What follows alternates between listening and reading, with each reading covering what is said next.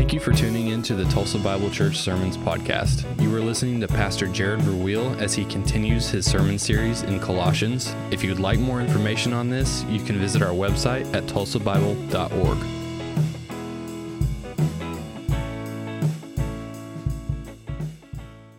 In 2006, Brandy and I, we packed our bags to head out to Dallas Seminary, and a really weird thing occurred there.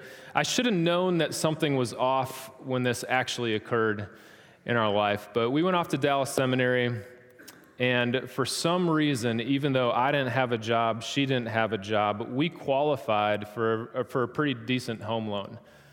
Credit scores were pretty good, and again, I should have known at that moment that we were probably just years in front of what would become the 2008 global financial crisis that we had. We went to Dallas, in fact, bought our first home, got a loan for our first home. If we would have kept that thing today, about $150,000 when we purchased it, it's worth over $300,000 today. So big mistake by me for cashing that one in when we moved out of Dallas. But I read this book not too long ago, and they were talking about this crisis, and an interesting thing happened. Sadly, there was a string of very wealthy, well-connected, mostly businessmen who were business people, who were so turned upside down by the crisis that they lost the will to live. And in fact, there was an article that ran in the Wall Street Journal about a lot of higher executives that took their life when they were facing the realities of the crisis, the 2008 financial global crisis. The CFO of Freddie Mac, or Fannie Mae, Freddie Mac, there's a story in him about what happened. There was another really successful guy that was found behind the wheel of his new red Jaguar. Just turned out they came into this very difficult circumstance and situation in life. They didn't know how to deal with it. And so that's what they did as a result of it. Yesterday, if you guys weren't a part of this, we had a men's breakfast. And I want to encourage you guys to come to these breakfasts. There's a really good chance to get to know some of the guys in our church. They're pretty fantastic. Phil Palmer shared his story a little bit about going through a difficult circumstance himself. Phil's been a member here for many, many years now. And his story is the exact opposite of what I just told you.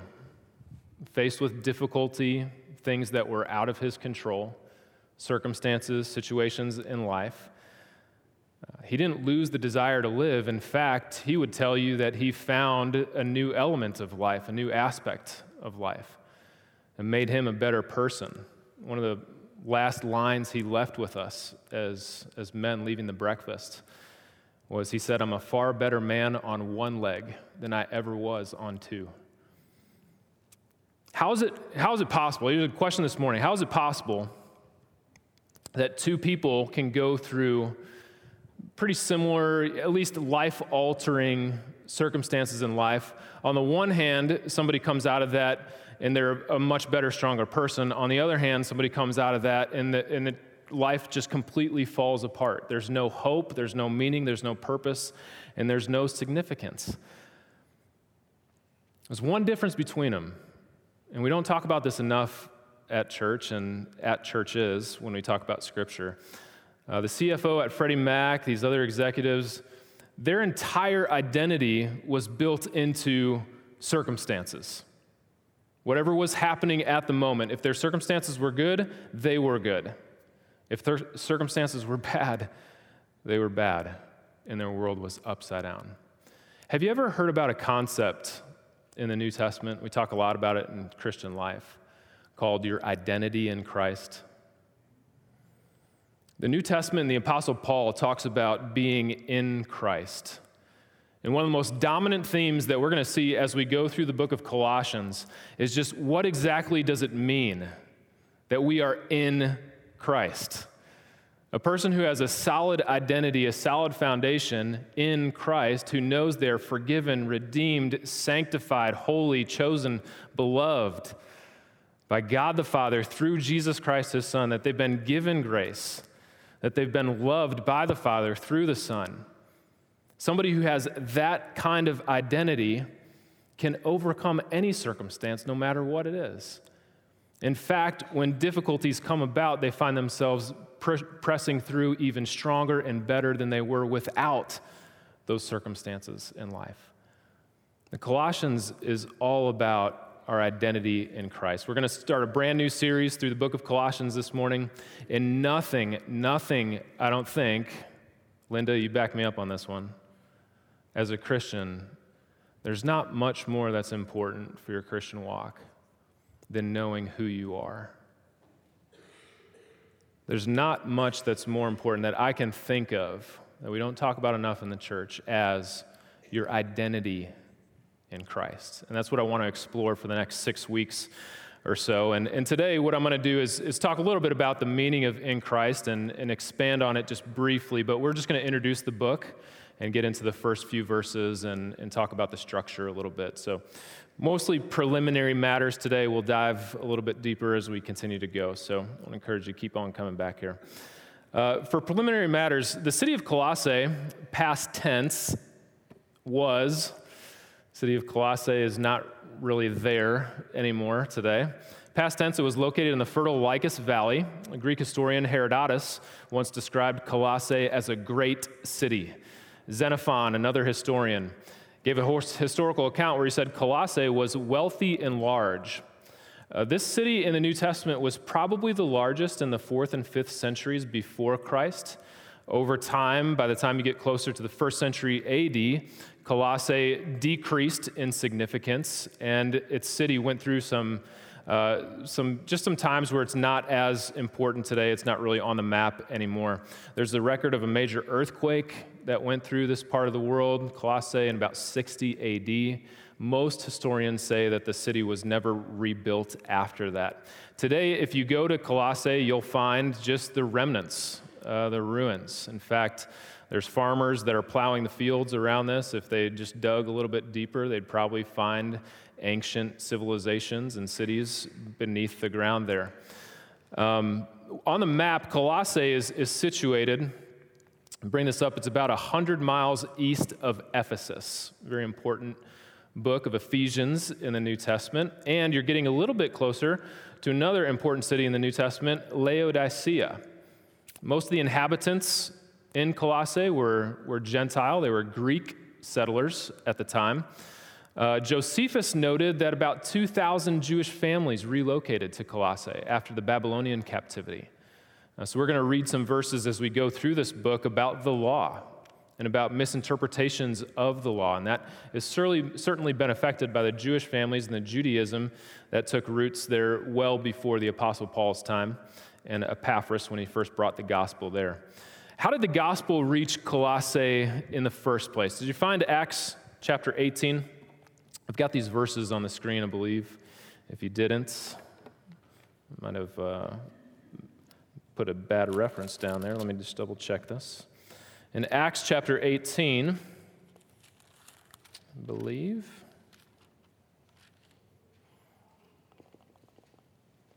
Yep, that's 19. 19, verse 23. I want you to read down. Turn to Acts 19, verse 23. Sorry about that reference there.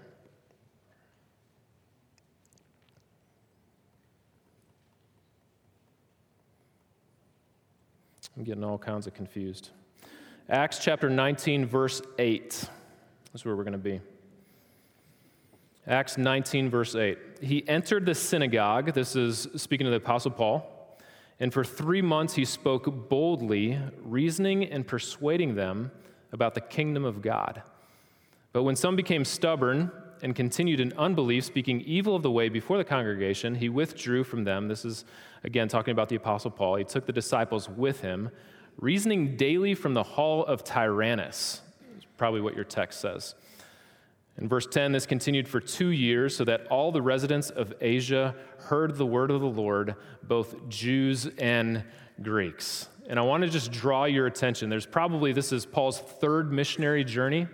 By the time we get to Acts chapter 19, largely he's going back to the churches, back to the places he originally went to and just checking on those churches. Colossae is an interesting aspect. For most of his third missionary journey, the Apostle Paul spent time in Ephesus. with the Ephesian elders, leading up to Acts chapter 20, his farewell address to the Ephesian elders. But for a time, at least 3 years, he's in this area around Ephesus in the Hall of Tyrannus, and he's just preaching. Over and over again, he's preaching. In fact, some of you have a note in your Bible on your margins or in the Bible, or in the bottom on your text, you might have a note there if you have a study Bible that says he would preach for about 5 hours each time, daily, in Ephesus.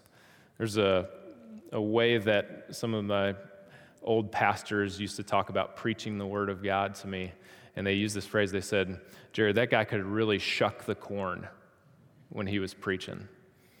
You know, they called John Knox the famous thundering Scot with a voice of over 1,000 trumpets. Spurgeon was the prince of preachers, so that his listeners were spellbound when he gave a sermon. The Apostle Paul preached in Ephesus, really in one tiny location, and from that location at the end of verse 10, did you read that? So that all of the residents of Asia heard the word of the Lord, both Jews and Greeks. Listen, there's some hyperbole that's definitely going on here in verse 10, but for 2 years, Paul preached the gospel, at least for 2 years. He reasoned with his listeners in such a way that all of Asia was impacted by it. In fact, one of his followers, Epaphras, was so impacted by it, he's the one who takes that gospel message, he goes to this area of Colossae, he's the one who plants the church there based on Paul's teaching in Ephesus. And the gospel continued to grow from there. The structure of the letter of Colossae is very similar to a lot of the shorter books that you'll read of the Apostle Paul's. It has a two-part structure. A lot of times when you read these letters in the New Testament, the first part of the book is about information, it's about theology, it's about the truth of the gospel. The last part of the letter is about applying that truth. Okay, now how do we then live based on the truth that you told me? Ephesians is that way, Galatians is that way, chapters 1 through 3, all about theological, propositional truth. You get to the end of those books, it talks about let's apply this now in the community of faith. Colossians is no exception. The beginning is mostly theology, it's mostly truth and doctrine. The ending is mostly application. What do we do with all that information that you gave us? At the beginning, Paul answers questions about what we believe. At the end, he answers questions about what difference does it make in our lives. All right, so Colossians follows a very similar pattern from the Apostle Paul. The theme verse is found in Colossians 2, verse 6. And not only is this the theme of the book, it also provides the structure for the rest of the letter. Therefore, as you have received Christ Jesus the Lord, how did you receive Christ Jesus the Lord? By faith, thank you, sir. So walk in him by faith. As you receive Christ Jesus Lord, so walk in him. The first major section of Colossians deals with receiving Christ Jesus the Lord and the truth of the gospel. The second major section from chapter 2, verse 6 through chapter 4, verse 6 talks about walking with him in a Christ-centered manner. And you got a formal closing at the end of chapter 4 that we're accustomed to seeing from the Apostle Paul. The way that I'll be teaching through Colossians is through a two-part preaching outline, just very simple. Identity truth followed by identity transformation. Identity truth, we're going to answer this question: who am I in Christ? All through chapter 1 into chapter 2. Then number 2, identity transformed. How do I live from chapter 2, 6 through the end of chapter 4? Last preliminary note here. Almost all New Testament scholars believe that the church in Colossae, when Paul wrote to them, was very, very young in the faith. The Apostle Paul, we know for certain that he hadn't been to this church yet. He's writing to them at the same time that he writes Philemon. If you're familiar with that book in the New Testament, they go to the same city, the church that was located there. And the gospel of Jesus Christ had reached Colossae for the very first time. The churches that came together in that city were coming together for the very first time. And you would think that the Apostle Paul might take some time to think about and to write about some more pertinent issues about ecclesiology and how we do this thing called church. He could have talked about baptisms. He could have talked about the Lord's Supper. He could have talked about preaching. He could have addressed reading Scripture in the congregation. What does this look like when we come together as a church? He could have talked about church structure, elders, deacons, pastors. He could have talked about the culture. They were a Gentile, godless, pagan culture that he went into.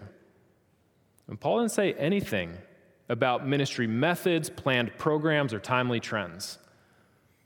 Paul provides something much more pressing and much more primary for churches. What the Apostle Paul tells the church is the most important thing that he could tell any church.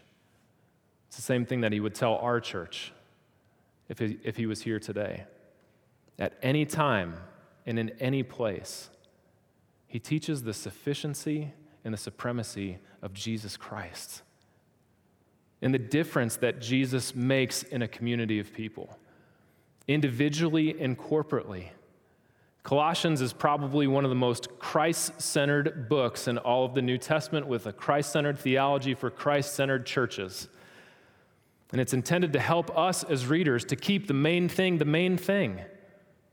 No matter what else is going on in the community, no matter what else is happening in the culture, in any church. So many of us are accustomed and we want to start a 3-step program or to do this or give this recipe for success and growth in a church. The Apostle Paul says, here's what you need to do. You need to think about Jesus. You need to live like Jesus. You need to worship Jesus. You need to consider the life of Jesus. You need to be centered on Jesus. You need to do everything to draw our attention to Christ as the focus, instead of self and instead of anything else. C.S. Lewis is a great quote that really gets to the heart of this. He said, I believe in Christianity as I believe the sun has risen, not only because I see it, but because by it I see everything else. When we become a Christ-centered church, focused on Christ, by Him we will begin to see everything else. Priorities will be put in order. Plans will be made accordingly. And all of our hearts will be drawn to the thing that matters the most in this thing called the Christian life. And that's Christ. It's living a life for Christ based on what Jesus has done for us in the gospel. Let's talk about just a few verses as we get going, and then just a little bit we're going to celebrate the Lord's Supper today, okay? Look down at Colossians chapter 1, and I'm going to read this formal opening, verses 1 and 2, as we start. All right. Colossians 1 and 2. Paul, an apostle of Christ Jesus, by the will of God, and Timothy, our brother. It's easy to miss that. Timothy is writing this letter of Colossians with the apostle Paul. To the saints and the faithful brothers in Christ at Colossae, grace to you and peace from God our Father. This is a very typical opening for the apostle Paul. He identifies himself as the writer, he identifies the recipients, and he gives his standard greeting, grace and peace to you. And I don't want you to overlook two things that we often overlook because this is so similar to almost every other book that the Apostle Paul writes at the beginning. Number one, twice Paul uses the word brother. Once to refer to Timothy, our brother. The second time in verse 2 to the saints and faithful brothers in Colossae. And again, it's easy to overlook this truth. But the first thing that we're going to say about church, a young church, a startup church from Epaphras and the Apostle Paul is this: church is family. There's family relationships. As we do this thing called life together in the church that belongs to Jesus. We all share the same Heavenly Father. We all worship through the same Son, Jesus Christ. We're all united by the Holy Spirit, and we do these things in family. Which means if we are a spiritual family, we should adopt the attitudes and actions necessary to maintain unity as a family. The church is not just a group of people. It's not just an organization that's led by certain people. It's not just a group that comes together with common interests, common purpose, common mission. It's not just coming together on Sundays to sing songs and to look at Scripture together. It's not just gathering on the holidays, as important as those are and often Christ-centered in themselves. It's deeper than that. The Apostle Paul envisioned a church that would function just like a family functions, that we would weep when other people weep. We would rejoice when others rejoice, that we would live in harmony with one another, that we would supply for the needs of the needy, that we would take care of one another, that we would fellowship with one another, that we would gather together outside of Sundays and do life together, that we would break bread together. Our bloodline is not a physical bloodline in the body of Christ, and it is the more important bloodline. It's a spiritual bloodline. It starts at Calvary with the shed blood of Jesus. And we're all a family because of what he has done for us. Church as a family could be one of the deepest and most significant things that brings us together in unity as a body of Christ. And it is often, far too often, overlooked. Number two, I want to show you, I want you to see just this one small phrase that we pointed out at the beginning, verse 2.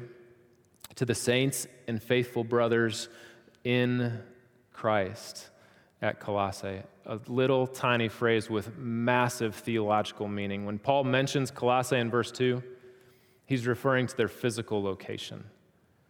When he says that we are in Christ in verse 2, he is referring to our spiritual location.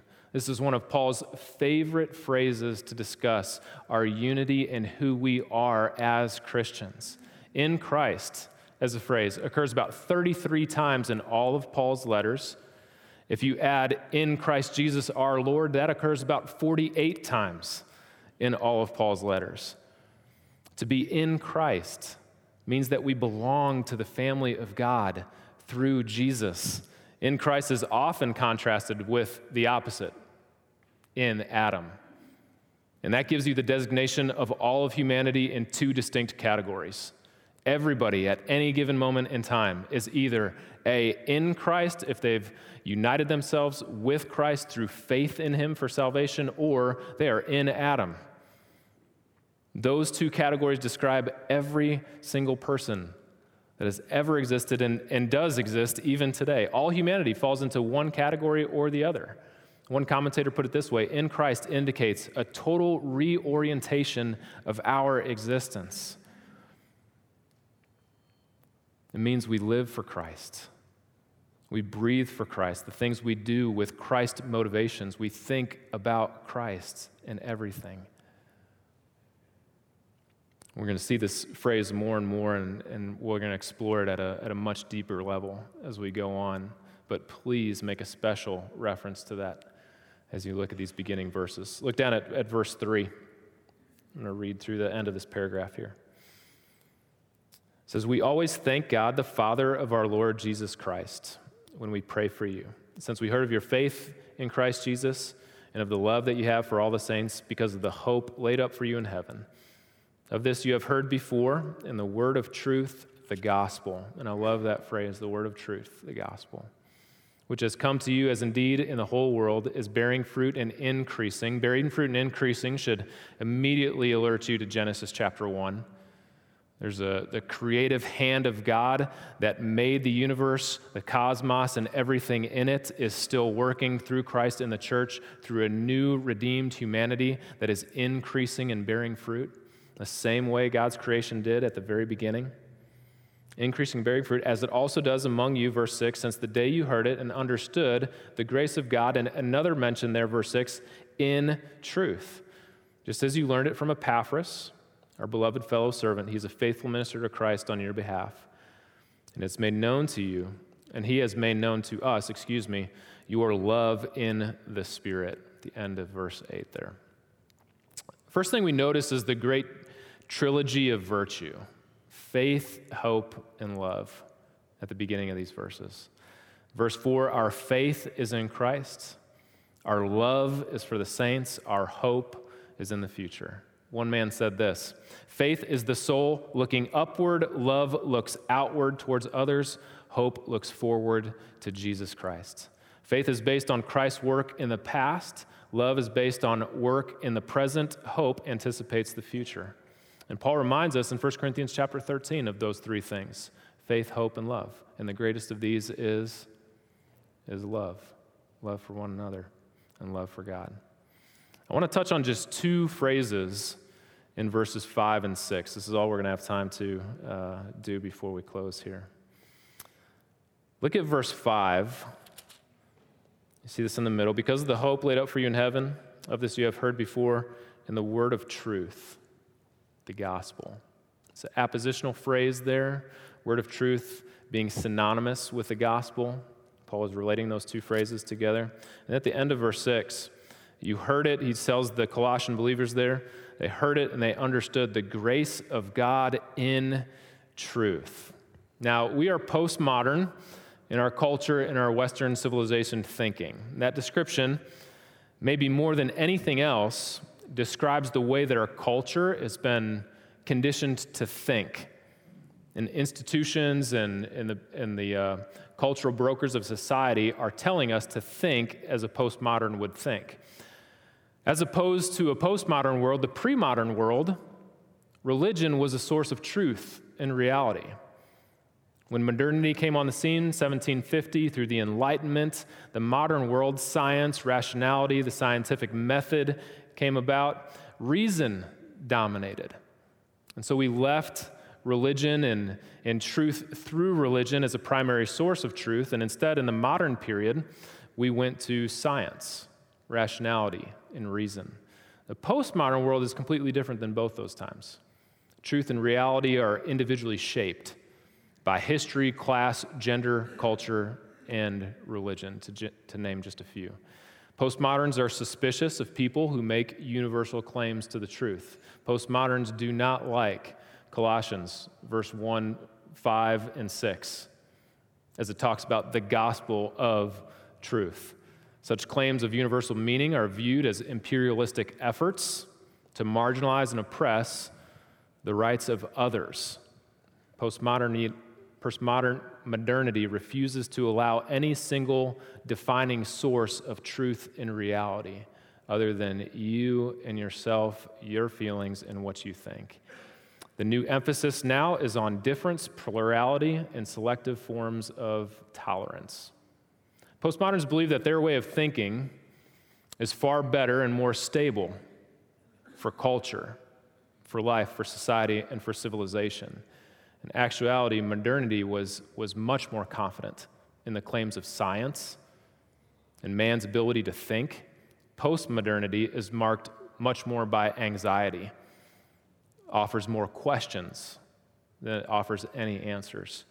One writer put it this way: don't understand, God is warmly welcomed in a postmodern world as long as he doesn't try to play God. Let me read that again. Don't misunderstand, God is warmly welcomed in the postmodern world as long as he doesn't try to play God. As one has written, postmodernity returns value to faith and affirms the nurturing of our spiritual being as vital to humankind. Unfortunately, it does so with the loss of truth. And people will now seek faith without boundaries, they will seek faith without categories, and they seek faith without definitions. So truth is under attack. Words are under attack. And there's really never, ever been a better time for Christians to stand out as salt and light in the world than is offered to us today. As Christians, we claim to have a universal truth. We claim to have the truth that matters. We claim to have a gospel that Paul defines and clarifies as the truth, as the grace of God in truth. And if you want to impact Tulsa, make a difference in your relationships, your environment, the place that you work, your family, just talk a little bit about truth and ask questions of truth. And I promise you, you will stand out. Just a couple quick points as we close in this. Number one, all truth is God's truth. It's really important for all of us to understand that all truth is God's truth. Sometimes the sources from that truth come from godless places. But God, by his general revelation, has given us the image of God in both fallen and redeemed man. And so those who are made in his image can actually discover truth because God has ingrained it in them. In our postmodern world, everything is relative. Relativism is dominating our culture. Their main philosophical idea is that there is no truth. Being radically skeptical, that's squeaking the academic structures and institutions of our day. Postmoderns tell you that you can't know anything for sure. Nothing is set in concrete. Everything is up for grabs. Everything is relative. Objective, absolute truth doesn't exist. You're not going to find it in this world. First of all, let me just say, if somebody tells you there is no absolute truth, here's the first thing you say. Is that an absolute truth I'm supposed to believe? It's kind of a walking contradiction in many ways. It's like if someone said to you in English, I can't speak a word of English. Okay. Greg Koukl has an article that explains at least 15 things that must be true to even utter the sentence, there is no truth. First of all, that's a propositional statement. Propositional statement that claims to be in the form of a truth. Is that, again, a form of truth that you want me to hear or not to hear? You've got the concept of a sentence strung together with multiple words to form a singular idea. Is that idea something that's trying to communicate truth? You have the truth of multiple words, each distinct from one another, each with separate meanings from one another. You have a law of non-contradiction. If there is no truth, then the opposite must be false. And so where does that lead you in your quest for truth or relativism or wherever it's going? Regardless, all truth is God's truth. If it's true for you, it must be true for me because it has to be true for God if it's true. In other words, truth must align with the standard of a reality. And if truth doesn't appeal to reality, it doesn't really matter how it makes you feel. It doesn't matter what you want to believe because our feelings and our desires are not the standard for truth. It doesn't go through the lens of us. Truth is determined outside of us. Again, postmoderns are okay with the idea of God as long as God doesn't function as God. All of them want to function as God. All the postmoderns want reality and truth to come through their perspective instead of an objective, absolute perspective. But all truth is God's truth. All truth is God's truth. Number 2, truth is ultimately found in a person. I want you to turn from Colossians here. This is where we're going to end. Turn to John chapter 18. I'm going to read a passage that's probably very familiar to most of you.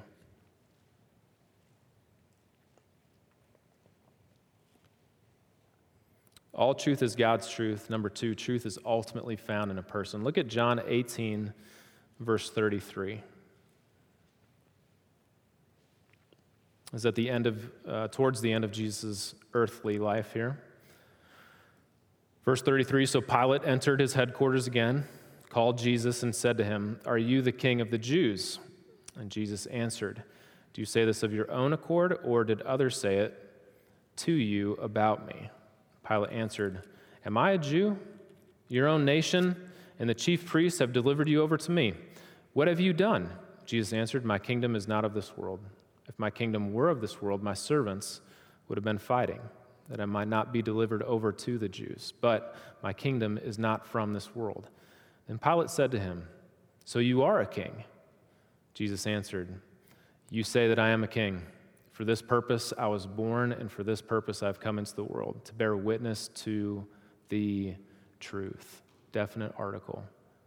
The singular, absolute truth. Everyone who is of the truth listens to my voice. And Pilate said to him, what is the truth?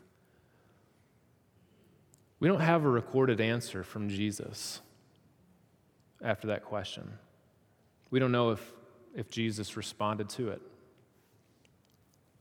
Maybe he just looked at Pilate. Maybe he looked around at the other people around him. Maybe he nodded. We really don't know. But I'd like to believe that John left that question dangling for a reason. I think it's there for us, even as readers, to contemplate and to think about. Just like the book of Colossians, John's gospel is centered on Jesus. It's about Christ, 7 miracles that he performed leading up to his final and most compelling miracle, the miracle of the resurrection. And he answered that question earlier in the gospel. Just take a few chapters back in John 14, verse 6. Thomas said to Jesus, "We don't know where you are going. How can we find the way?" Remember what Jesus said? He said, "I am the way, the truth, and the life. No one comes to the Father except through me." Everything about our world, everything about our culture wants you to question the existence of truth. Everything about it is funneling you away from Jesus, away from Christianity, and toward self, toward the building of our own kingdom and away from the kingdom of God. And if you get caught up in the warp and the woof of that culture, you too will begin to sound like a postmodern. You'll begin to question everything. Everything will become relative. Everything is subjective. There is no objective, absolute defining truth. But if what Scripture says is true, if what the Apostle Paul says is true in Colossians, that the gospel is true, if what Jesus said is true, that he himself is the truth, it means this: all the ideas about wisdom being personified in the divine logos that the early philosophers thought about and that John 1 begins to tap into in the culture, and everything that we ultimately desire in the deep down recesses of our souls, in the bottom of our heart, for objective reality, all of it is caught up in one element, one aspect of truth. And that truth is not a proposition, it's not a philosophy, it's not a statement, it's not a religion. That truth is a person. Truth is personified. Truth took on flesh. Truth is Jesus. And when we come to Jesus in a personal relationship, guess what we come into? We come into the truth. The absolute, undeniable, perfect truth of God. That he himself is real. That he created the world from eternity past. He set all of these things into motion. He continues to sustain the world by the word of his power, by his grace, by his love for mankind, whom he originally created and whom he redeemed through Jesus Christ. Any truth seeker will ultimately find and come to the reality that if there is no truth, then nothing else matters.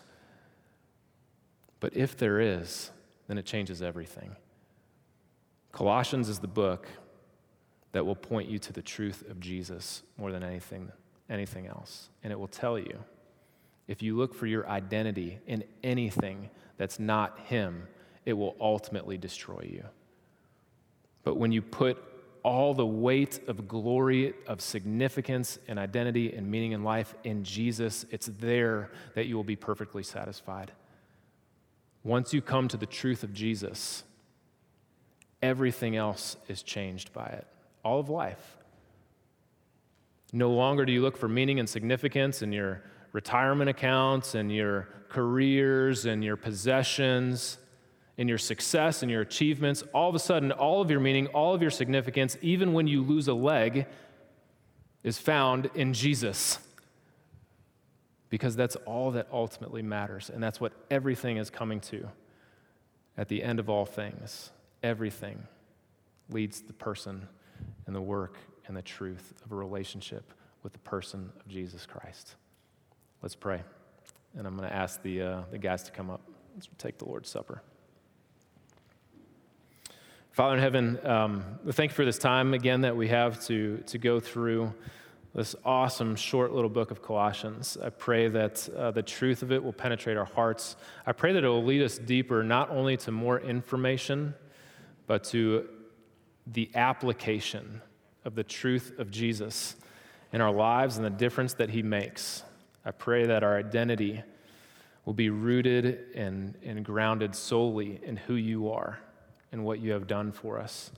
That when everything else in life changes, we won't be caught up by that, but we will know the constant. We will have the perfect relationship with Jesus, who is the same yesterday, today, and forever. We pray that everything that we say and do would glorify and center on him. And it's in the name of Jesus that we pray. Amen.